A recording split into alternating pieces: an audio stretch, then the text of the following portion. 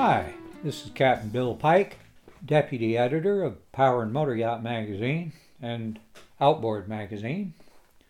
And not to get too down in the dumps right off the bat, I'd like to talk about stress for just a bit. You gotta admit, for one reason or another, the past several months have been rather stressful.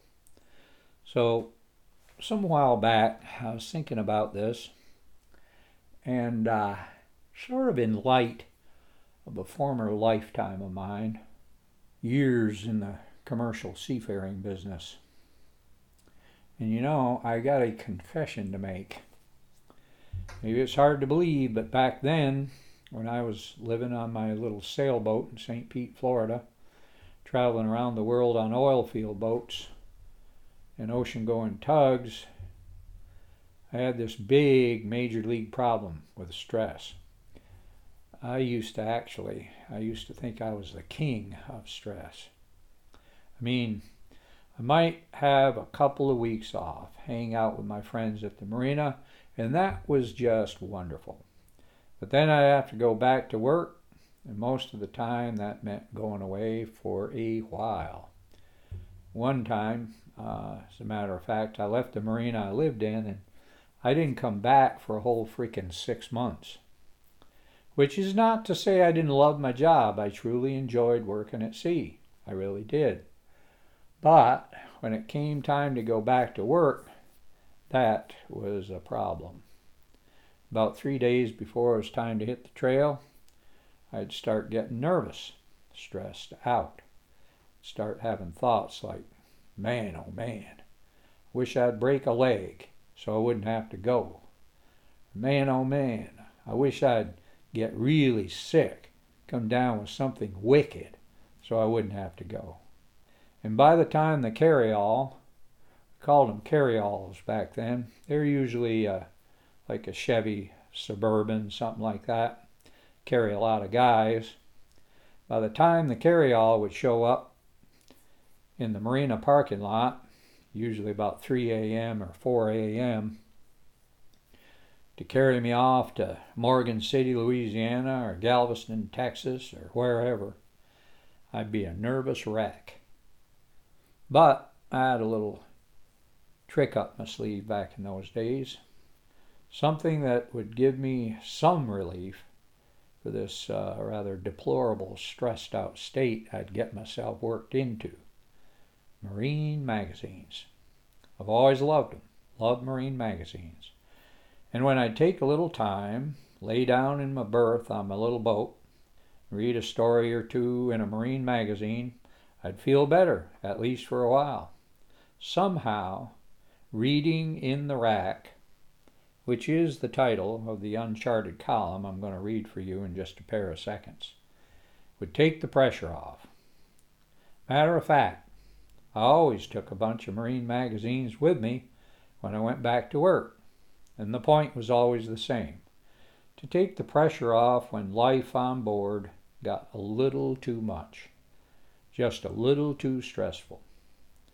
And the point of this particular column, actually, was to pass along a solution to the stress problem that maybe the readers of Power and Motor Yacht might be having.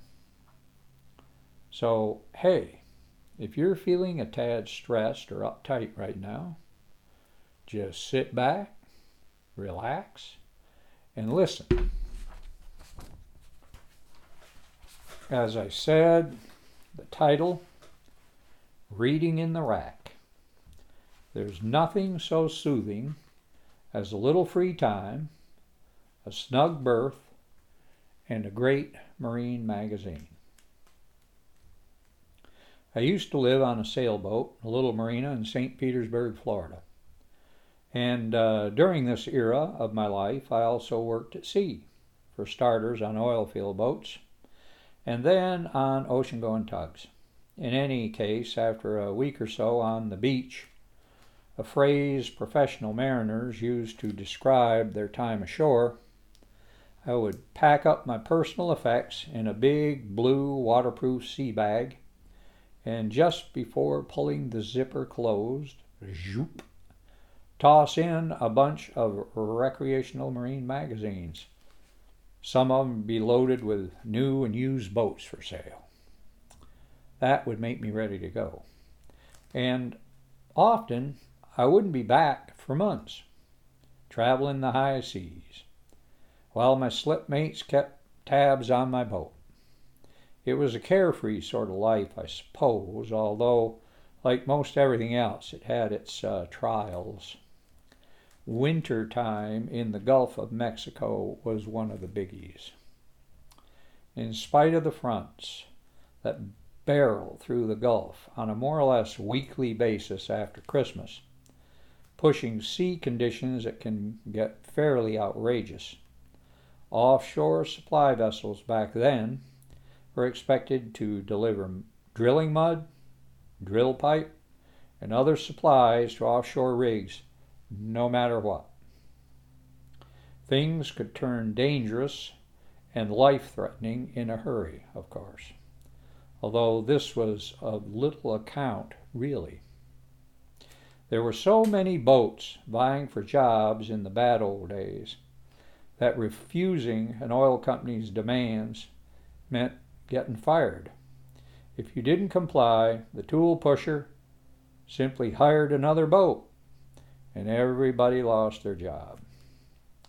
As you'd imagine, stress could be a big-time factor, and indeed, one of the most stressful aspects of supply boat work back then entailed hovering a given boat, most of them were at least about 200 foot long, under a rig's crane for hours because it was too rough to tie up without breaking very expensive mooring lines. You had to keep the vessel more or less on station, stern to the rig in rousing seas, using only the main engines, a powerful bow thruster, and if you were lucky, what we used to call a back-down buoy that would put the boat into a situation more or less like a Mediterranean moor. Often there'd be 3 or 4 roustabouts on the heaving deck, under the crane, hooking up bundles of drill pipe or giant chunks of machinery or hoses or, whatever. The life and death implications of the process were hard to ignore. But we did, often for extended periods. I have no trouble remembering the long, tension-ridden nights spent sitting in the wheelhouse at the aft station, operating the controls, while roustabouts danced around with 6 to 8 foot waves washing through the boat's open transom, and the engines and the thruster roaring like they'd been sent for. 2 hours of this wasn't unusual. 4 hours wasn't really extraordinary. 6 or 7 hours, possibly. Here's the deal, though. One of the primary things that kept me engaged, energized, and hopeful during these stints, or any of the long, difficult watches I pulled while working at sea, were the magazines I stuffed into my sea bag before departing for the Wild Blue Yonder. No matter how stressful, boring, and exhausting things became, I could always look forward to the expansive feeling of escape I got from eventually going below to my relatively quiet cabin to read in the rack, if only for a few minutes before nodding off. Of course, my life is now a great deal different than it used to be, and the boating I do today is a great deal less difficult. But there are at least a couple of aspects that haven't changed much.